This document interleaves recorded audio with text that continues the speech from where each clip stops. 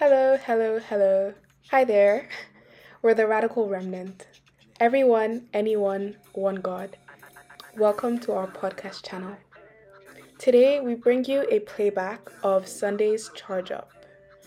We hope that you listen with your spirit and are blessed. We're present. All right, before I get into the meat of the message, I want to remind us about something. We hear it quite often that we are predestined.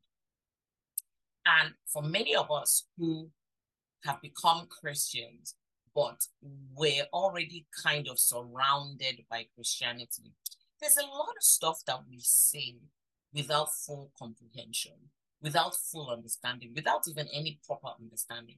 In Romans 8, verse 30, it says, "And those he predestined, he also called. And those he called, he also justified. And those he justified, he also glorified." Stay with me. Ephesians 1, 3 to 5 says, "Blessed be God and Father of our Lord Jesus Christ," right? "Who has blessed us in Christ with every spiritual blessing in heavenly realms." Verse 4 says, "For he chose us in him before the foundation of the world." Hold on to that. Before the foundation of the world, to be holy and blameless in his presence. Not just holy and blameless, holy and blameless in his presence. In love, he predestined for us adoption as his sons through Jesus Christ, according to his good and the pleasure of his will, right? Now, many of us have heard about David. We read the Psalms, we talk about David quite a bit as Christians. But I am just, I guess, maybe the word is aligning with what David went through. I'm only just properly internalizing it, not as a story, not as a cute teaching, but as like this was someone's life. A quick backstory. David had a son, okay? Um, Absalom. Absalom was the third son of David. I'm giving the backstory so that when I get into the meat of it, you understand. And just in case there's someone who's listening to this who's never heard the name David before. David in the Bible was a king chosen by God, anointed by God, one of God's favorites. God actually says he's a man after my own heart. And we as Christians, we say this a lot without even understanding it. So Absalom was David's third son. Hold it, right? There was a guy called, and I'm going to mess up the pronunciation of his name, but just try, okay? Ahithophel. Ahithophel. Ahithophel. Ahithophel. You can look for it in the Bible. Now, this fellow was the counselor of King David. Okay, so there are two people I've mentioned now. There's Absalom, who's a third son of David, and there's the guy whose name I couldn't pronounce very well, Ahithophel, who's the counselor. So there's the son and the counselor. And this counselor was a guy that was greatly renowned. He was very forthright. People considered him to speak on God's behalf. And during Absalom's revolt, which I will speak about, this Ahithophel, who was David's counselor, almost like his right hand man, he deserted David. Now, you may now ask, why did David's son say, you know what, I'm upset with David? To be honest, I'm not fully sure.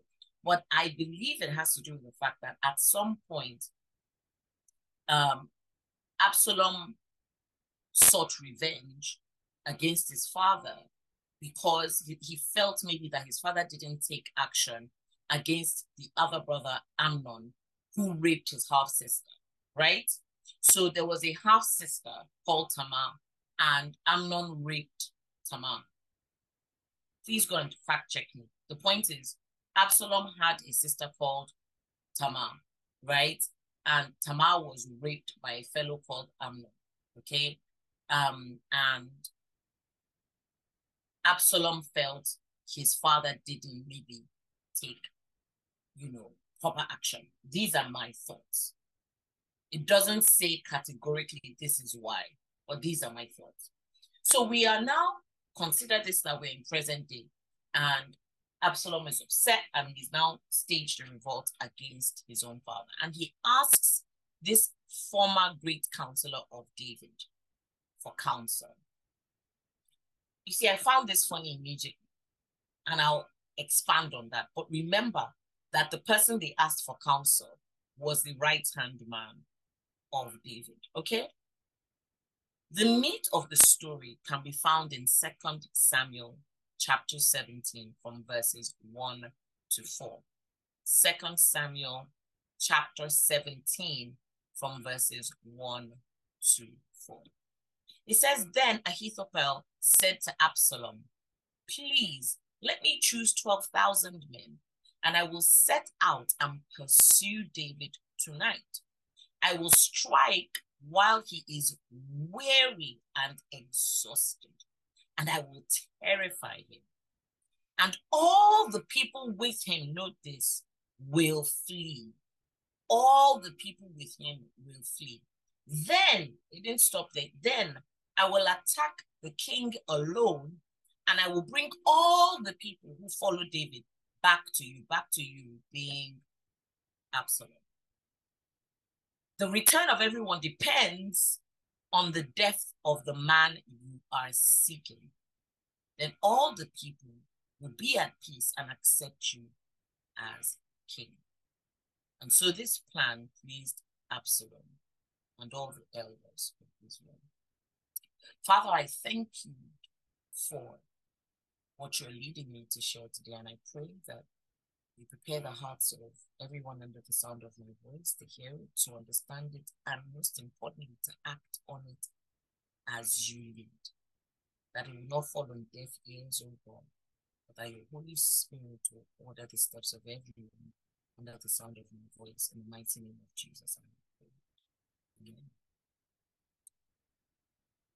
Guys, the big question today is whether and how we're standing.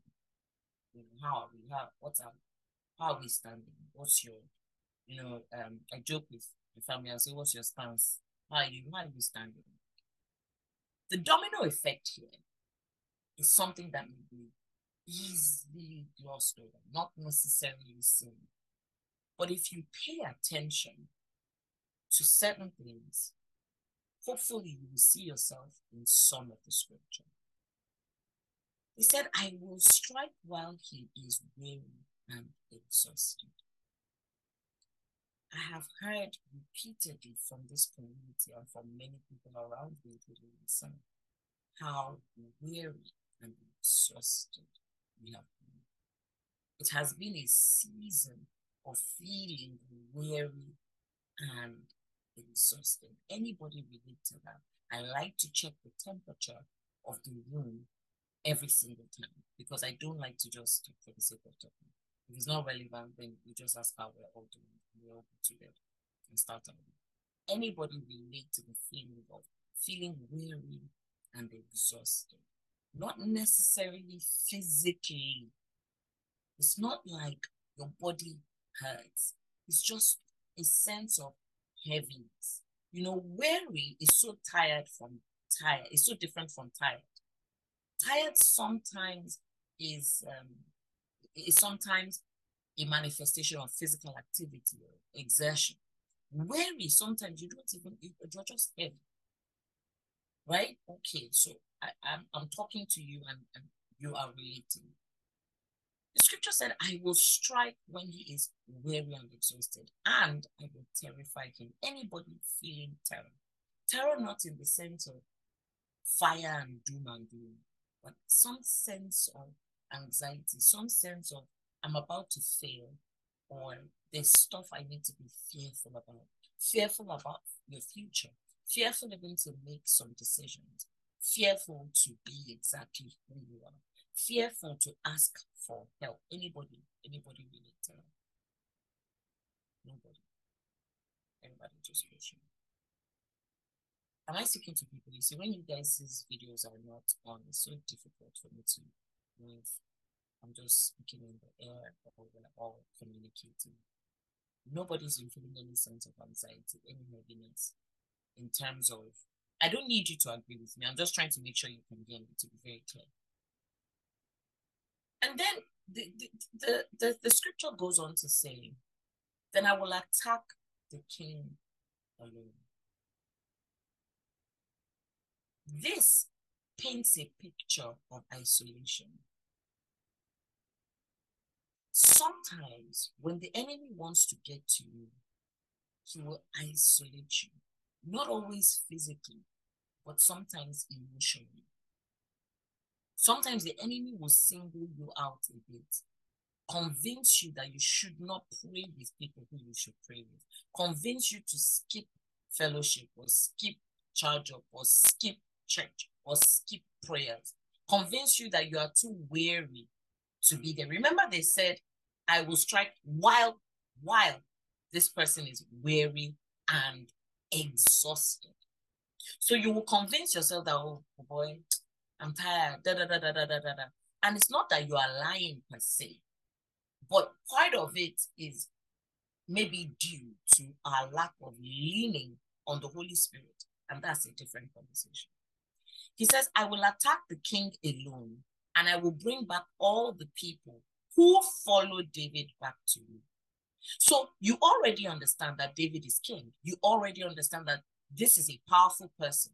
For them to be concocting this very elaborate plan, it means that the person that they plan to attack holds power. Do you understand? So just like you and me, there is power that you hold. There's power that I hold.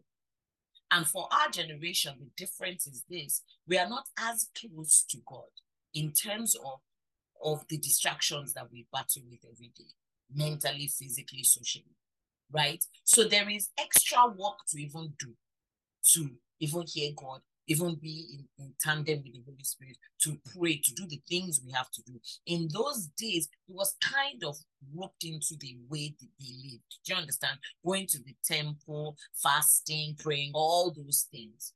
It doesn't mean they did not sin, but being Christians, or rather fearing God, because this is the Old Testament, may have felt a bit easier than it would be in 2023. He says, I will bring all the people who followed David back to you. Now, in this situation, I want you to imagine for a second that the enemy is Absalom. Do you understand? The enemy is Absalom. And in the context of your life, there are certain things that you have been predestined to do. There's certain power that is within you. Whether or not you know it, whether or not you know it and it's hard for you to accept it, whether or not you've accepted it, but to know what to do with it is a different issue. It is true. Okay? So now you are a powerful person within your right as a child of God, predestined, chosen, justified, called, right? But the enemy, and I've said this many, many times, pays more attention to you than you do to yourself. So the enemy takes note of the things that you are emotionally attached to, the things that are easy to beset you. The enemy knows who your closest ally is. Remember that in this story, it is the counselor to the king that has come out to betray him. You know, when I was taking notes, I want to read something that I wrote here. I said to myself, it is the sin or the issue familiar to you that the enemy will use to trap you. Because Ahithophel was familiar to David. He had studied David. Do you understand what I'm trying to say? In his mind, he knew David. So he crafted a plan. Now, it doesn't mean this plan is a good plan or a bad plan. That's not what we're going to focus on today. What we're trying to get at is the fact that this was a plan nonetheless. And in Ahithophel's mind, he said, I will get him when he is weary and exhausted, and I will terrify him. And then the worst part of that is that they will first attack the person, but then they will bring all the people who followed David along. My question for you is, are you aware that there are people who are following you? Please, not in the terms of social media. Are you aware that your destiny, your purpose is attached to that of many, many people? You are not just here. You're not just a fluke. You're not just, it's not a coincidence that on Sunday today you are here listening to me, or whenever it is that you hear this message. You are not a mistake. You are not an error. You are not a glitch. God orders the steps of the righteous. God knew before the ends of time that you would be here, hearing me, the sincerity in my voice today.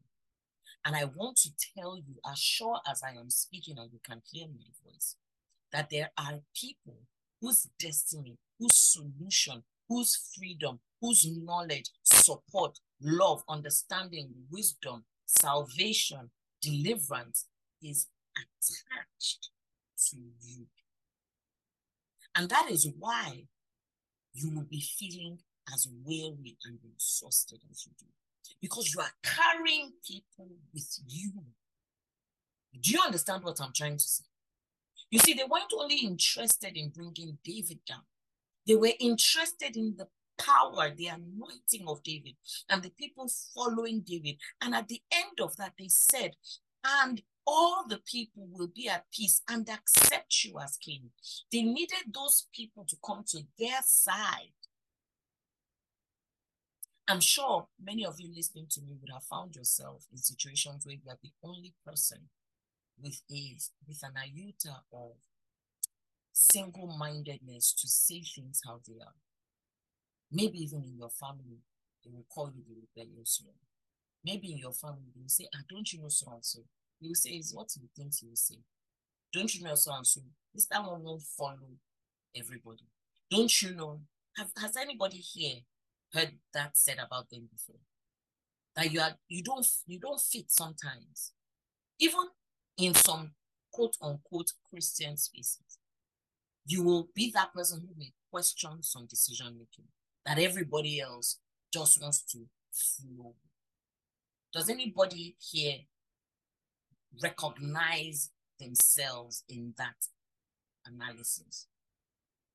You see, the thing about it is that the domino effect I'm speaking about here, I don't want you to take it for granted.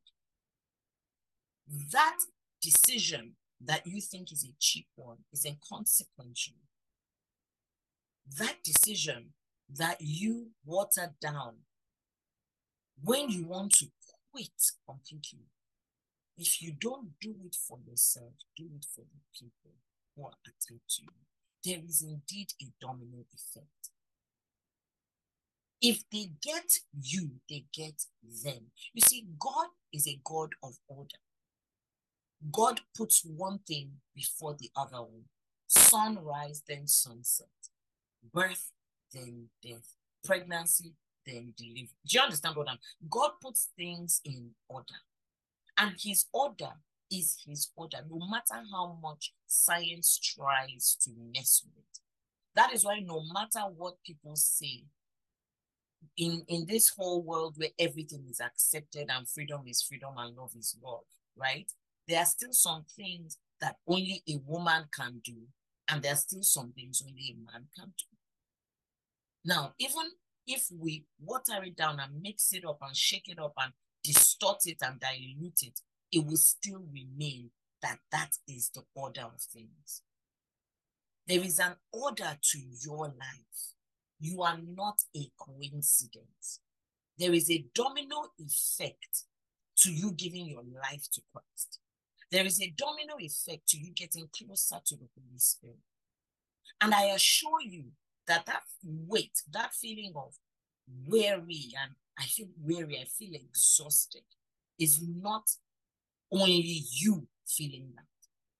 Matter of fact, I think it is a prerequisite for you to get to a place where you are only reliant on the Holy Spirit. Because if you can depend on your strength, you will become vain in that capacity and start to worship your own self and your capacity.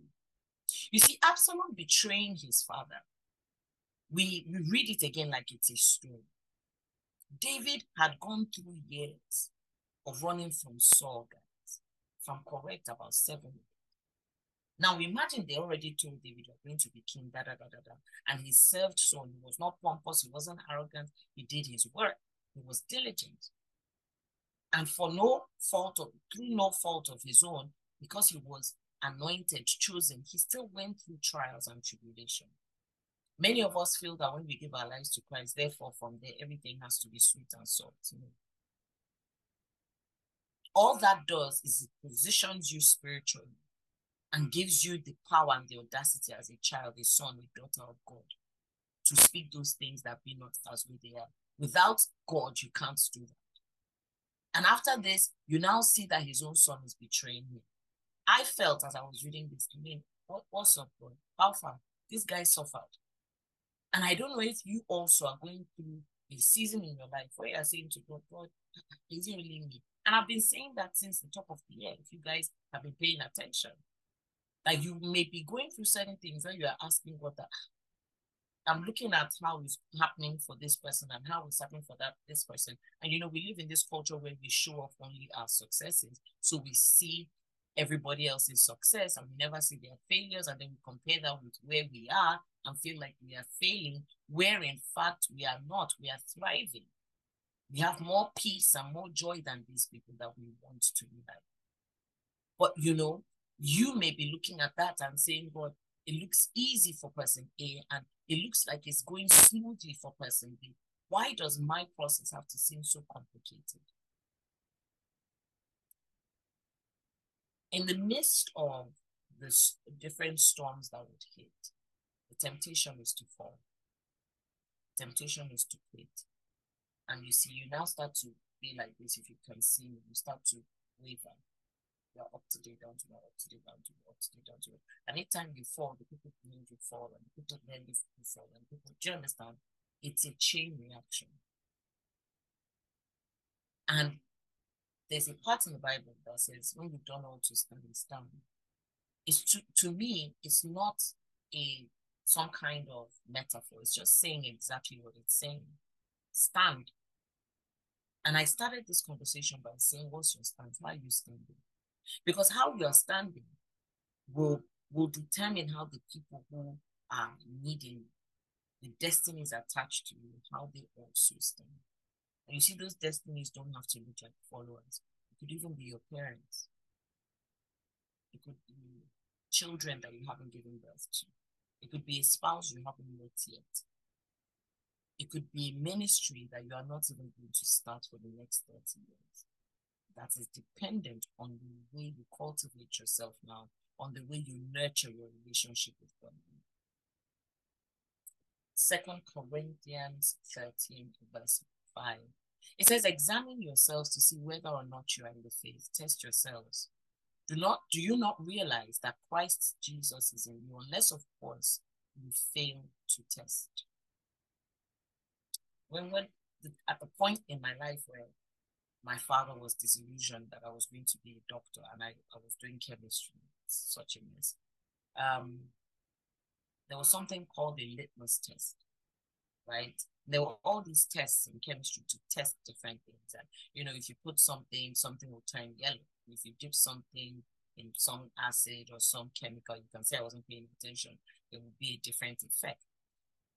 The point of the matter is, as Christians, we gather not only to praise and to worship God, but to encourage each other, to test each other, to correct each other, to help each other, to support each other. That is why the word community is repeated when we speak.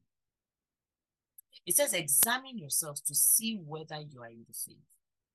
Are you in the faith? I don't ask this question to judge. I ask it to love. I asked it to myself too, and I'm asking it. Are you in the faith, or are you talking about? Are you, in the world, they say, are you in love, or do you love this person?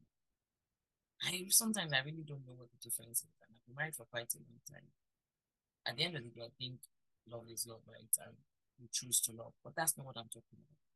What I'm trying to say is, a lot of times you can find yourself going through the motions of Christianity where you are not in the faith.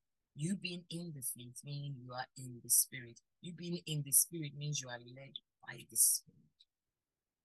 If we walk in the Spirit of God, I believe we can stay on course.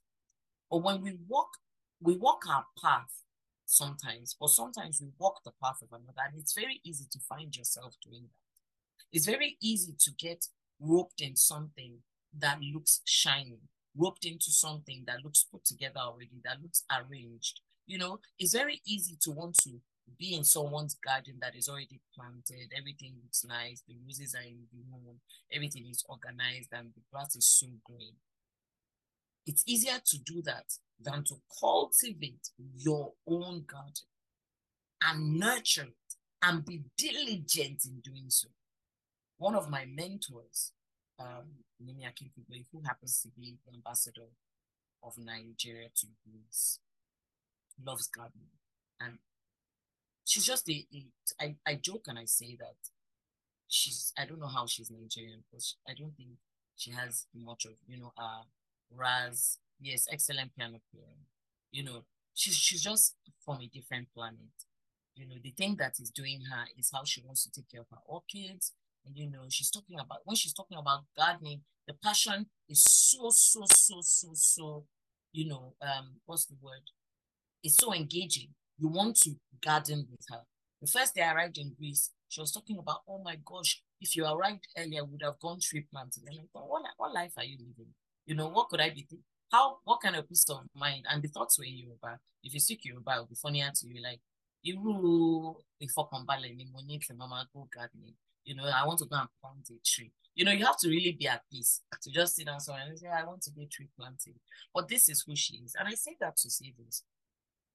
I realized that if you are a good gardener, it will instill a certain level of discipline in you.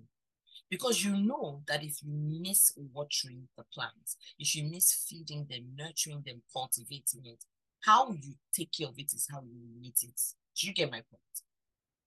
A lot of us don't want to nurture that relationship with the Holy Spirit. We want to tap into it, to tap into somebody else's one. So that's part of the reason why many of us judge church. I'm guilty of it. We audition churches. Like, churches are there to perform. And churches too have started performing because they want people to come and, they want their congregation, the number to go up. But are we not even silly? The privilege to be able to walk freely into the house of God and worship God is something that many people in different communities and countries cannot boast of. We are freely able to worship God in different languages. Forget denomination and all. But we want to go to church, and there's nothing wrong with going to church to worship God. But it is wrong when you are solely dependent on that and have not nurtured your personal relationship with God. So many of us just cling to other people's plans without asking God, what's the plan for me? It's easier. It's just that, like, the difference between an entrepreneur and somebody who works 9 to 5. 9 to 5 is easier because at the end of the month, a check is going to come through your mail. You don't care how much money they have as a whole. You only need to show up, do your job, and go. And there's some of us that's our responsibility. And there's some of us that are entrepreneurs. The point is, do you show up where you are supposed to show up and do what you're supposed to do? Every single person who is called to this community, who feels seen in this community, is some part of a remnant, is someone, or is someone who might have experienced not belonging, is someone who might have questioned certain things in certain spaces and just felt, maybe nobody understands me. Maybe this is not a place where I can say what I'm thinking freely. And is someone who has been called to nurture so that other people can also feel seen. There's supposed to be a ripple effect to your salvation versus a domino effect to your falling. Do you understand what I'm trying to say? Each person here has been called to build something, has been called to do something, not to the glory of any name. We could be called XYZ for all I care. But it's supposed to be a gathering of empowerment. It's supposed to be a gathering where iron sharpens iron to become, to manifest. Not one where you just cave in the shadows and just blend. You are not, if you are here, you are not here to blend. I know that for a fact. You are not here to blend. You most likely are someone who stands alone. You've experienced people either not seeing you or misunderstanding your passion, misunderstanding the uniqueness of your call. In Titus 1 verse 16, it says, they claim to know God, but their actions deny him. They are detestable, disobedient, and unfit for doing anything good. I don't like the strong hand of God.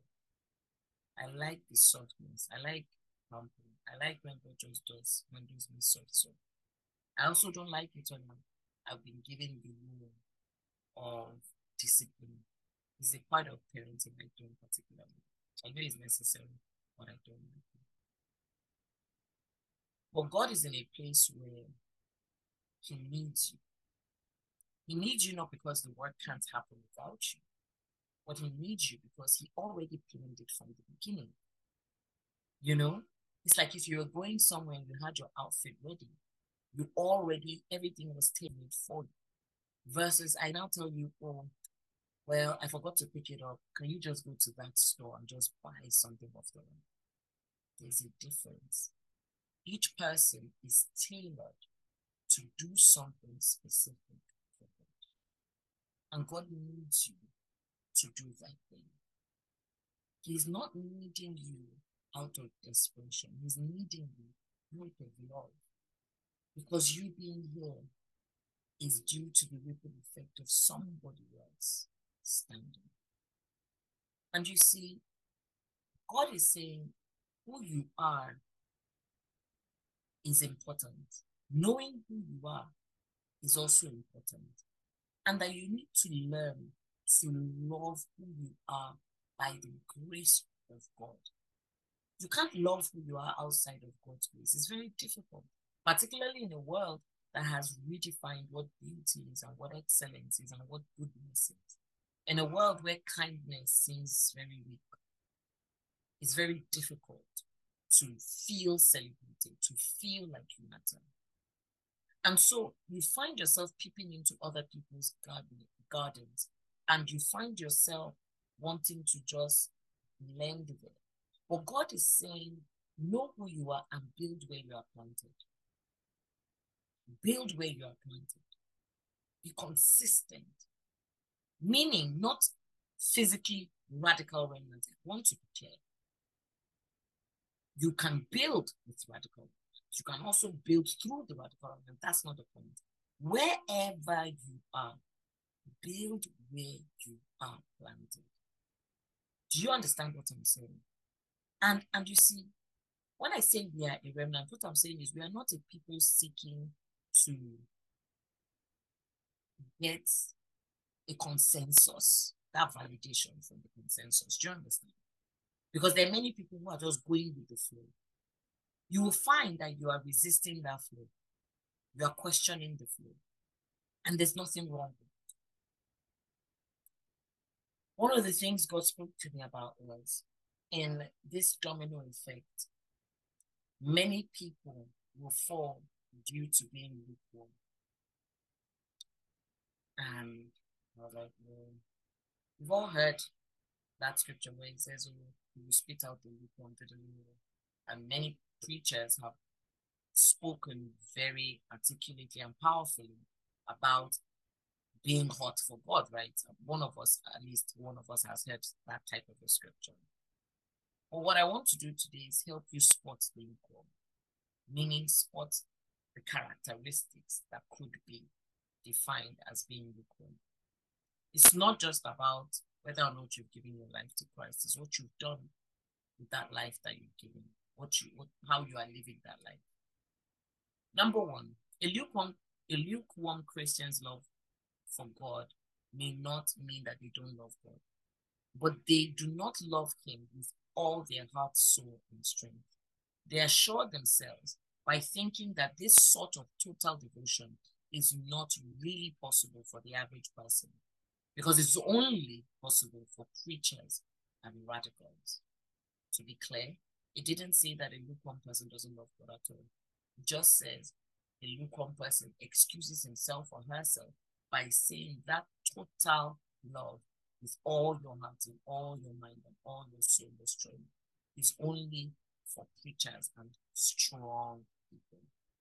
Number two, lukewarm Christians think about life on earth much more than eternity in heaven.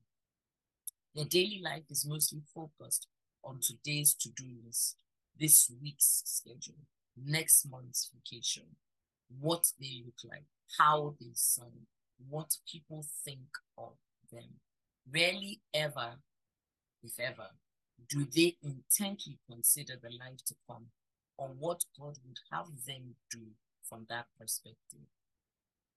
Number three, lukewarm Christians say they love Jesus and that Jesus is a part of their lives, but only in part. They give him a section of their time, give him a section of their money and their thoughts, but he isn't truly allowed to control their lives. Number four, lukewarm Christians gauge their goodness by comparing themselves to the world. They are satisfied as long as they aren't as bad as the world. They are not concerned that they are not fully devoted to Jesus Christ. Their high comes from comparing themselves to the low of others. Now, to round up, Isaiah 29 verse 13 says, "The Lord says, these people come near to me with their mouth and honor me with their lips, but their hearts are far from me. Their worship of me is based merely on human rules they have been taught." I want to sit there for a quick minute. I would like you to ask yourself, how much of your relationship with God is shaped by the Holy Spirit? And that could come from teaching like this. It could come from teaching from a podcast that you listen to regularly. It could come from worship songs that really minister to you. How much of it is from the Holy Spirit versus some mindset, this preconceived idea of what Christianity is supposed to look like? I believe very strongly that being a Christian means being free. Say that again. I believe very strongly that being a Christian means being free. So free that all you are consuming is God in you, God speaking to you. Let go of whether or not you sound foolish. You let go of whether or not people agree with you. It doesn't mean you become inconsiderate, but your biggest consideration is God's opinion. My sisters, my brothers, I don't think we even scratched the surface of this freedom. I don't think I'm being honest. I still feel that I am still too constrained by what I see and what surrounds me versus being liberated in God. And so when the Bible says their worship of me is based on merely human rules they have been taught, I ask you which rules are holding you back. Revelations 3:15 to 16 says, "I know your deeds. I know that you are neither cold nor hot. I wish you were either one of them. So because you are lukewarm, neither hot or cold," I'm about to speak to you out of my mouth. You see, there's a part in that same scripture. After all these people, concoct their plan, Absalom says this, and Ahithophel says this, blah, blah, blah. The part that got me, and I want to leave you, was, hold on. Hmm. verse 10. So to recap, we're in 2 Samuel 17, verse 10. He says, and even the one who is brave, whose heart is like a heart of a lion, will completely lose heart and melt away. For all Israel knows that your father is a mighty man, and that those who are with him are brave men. There's a version that says that your father is a fighter. And my question for us, the title for today is Dominos Defiance. I felt that each person needed to exude defiance. Defiance basically means refusing. Just, it's a very gangster stance. It's a very fight-related characteristic, defiance, refusing. David was seen as a mighty man, a fighter. David refused to fall and let people take over him. He stood, he aligned with God. And my question for you is, when the enemy is concocting all this stuff, what are they saying about this? Because this whole dialogue in 2 Samuel chapter 17, the top of it is just them deciding how they want to take David down. And they start by, the prophet, the counselor, the person who's supposed to be close to David, saying, oh, this is how we're going to take him down. Wait till he's weary and exhausted. Wait till we have him alone, and this is what we're going to do. And that's the domino effect I'm talking about. The defiance is David. David was defiant. He was a fighter. He was known to be brave. That is why they said, even the one who is brave, whose heart is like the heart of a lion, will completely lose heart and melt away. For all Israel knows your father is a mighty man, your father is a fighter.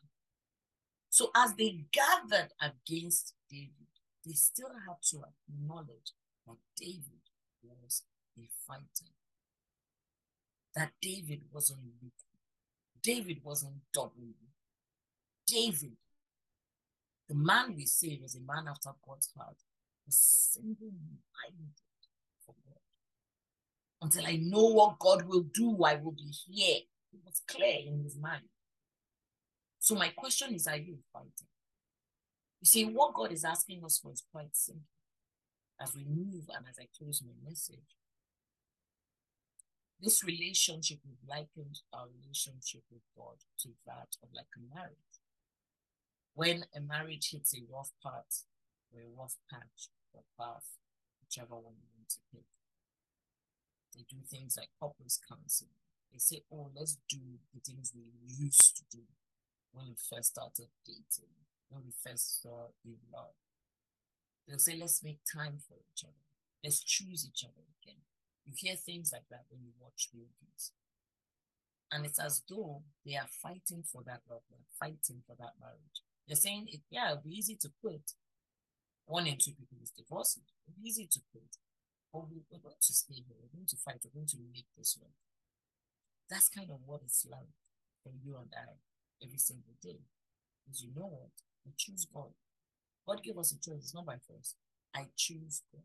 And I'm going to fight. I'm going to be a fight. I'm going to be brave. God understands what you're going through. He's compassionate, he's kind, he's loving. But there comes a time where he's saying, you know what, you need to wear your big girl pants and get on it. You need to wear your big boy pants and get on it. You need to fight. You need to stand. And you see, God has called, chosen, predestined, justified you. And so you have to stop abusing his foresight. He's gone ahead of you. He already knows what he called you to do. Right? So every single time we second guess him, we waste, not only do we waste time, we're also, in a sense, abusing the fact that he's a planner. He's a God of order. So if he already said, do something, go somewhere, be something, he's already made provision for that thing. He's already put it in motion. It's for you to fall into it and ask him for the capacity to do it. Do you understand?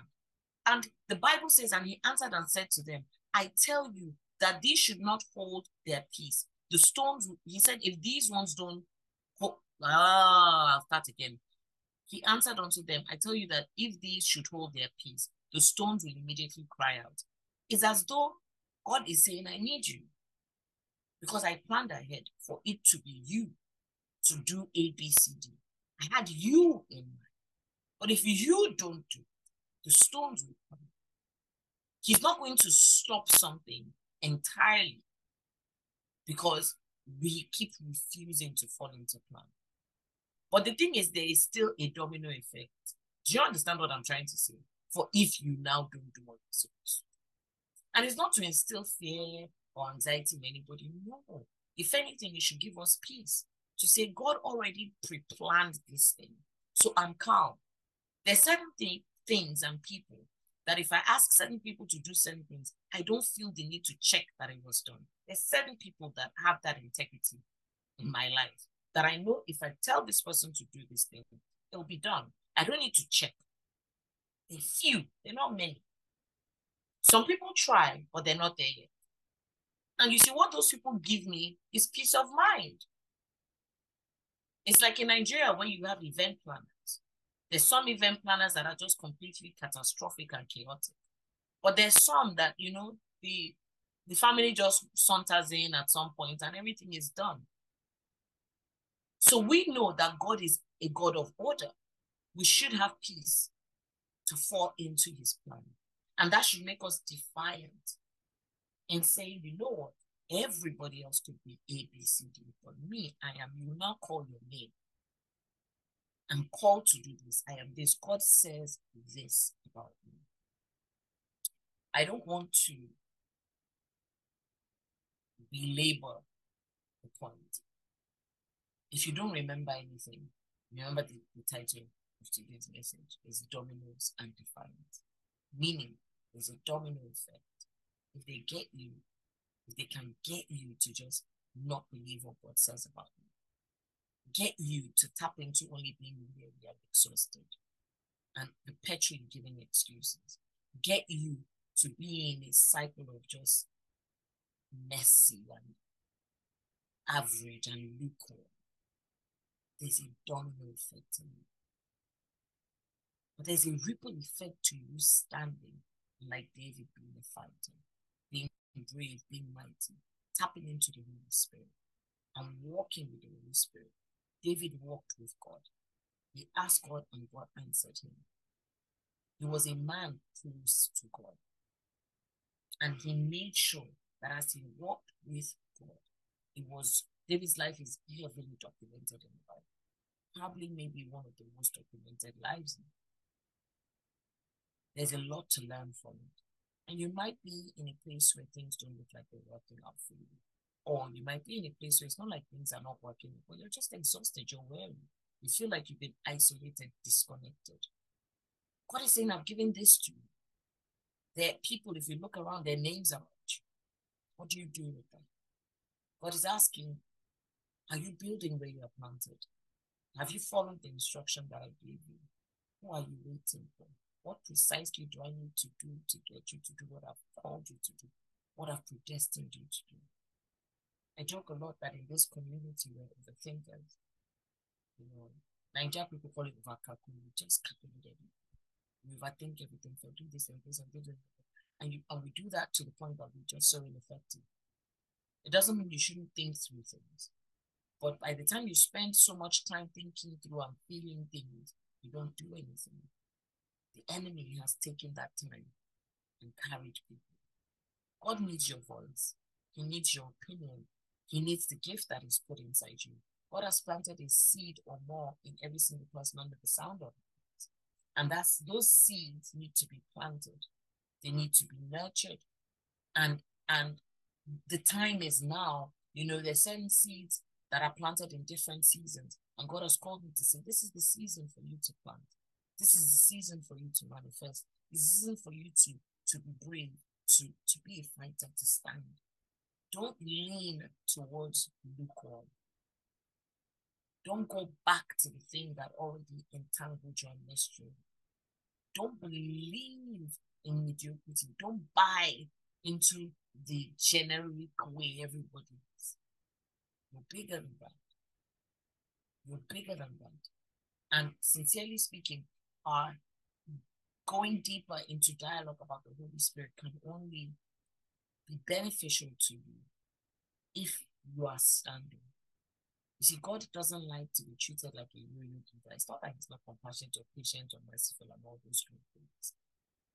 But like anybody, nobody wants to be treated like, if, today, yes, tomorrow, I forgot. No matter what's going on in my life, I try as much as possible to check on the kids and my husband every day. I try. Sometimes I'm not as diligent as I should. But there's that basic thing, just checking in to make sure you're good, right? The people we love, and we do that with everyone. Can we do that with God? I know for a fact that if someone called me and said, mention anybody, and just said, that person is in radical elements, you need to blah blah, I'll activate fighter mode. It's just who I am, it's my way. I want to be like that for God. I want to be heavily affiliated with being a fighter for him. I would like for my legacy when I'm done on earth, for them to say, oh, don't you know Lambi? Don't you know? Even the bravest person, they go near her, things will scatter. Because she's a fighter and she's a mighty. I want God to say that about me. I want the scripture written after my time to say that about me. And I want that for you too. That's it for today. Thank you for listening. We hope you were blessed by that. For more wholesome, edifying content, and to learn more about us, please head over to our Instagram page at The Radical Remnant. Also, join us live for Charge Up on Sunday. We've reserved a spot just for you. All the details can be found on our Instagram. Once again, we're The Radical Remnant. Everyone, anyone, one God.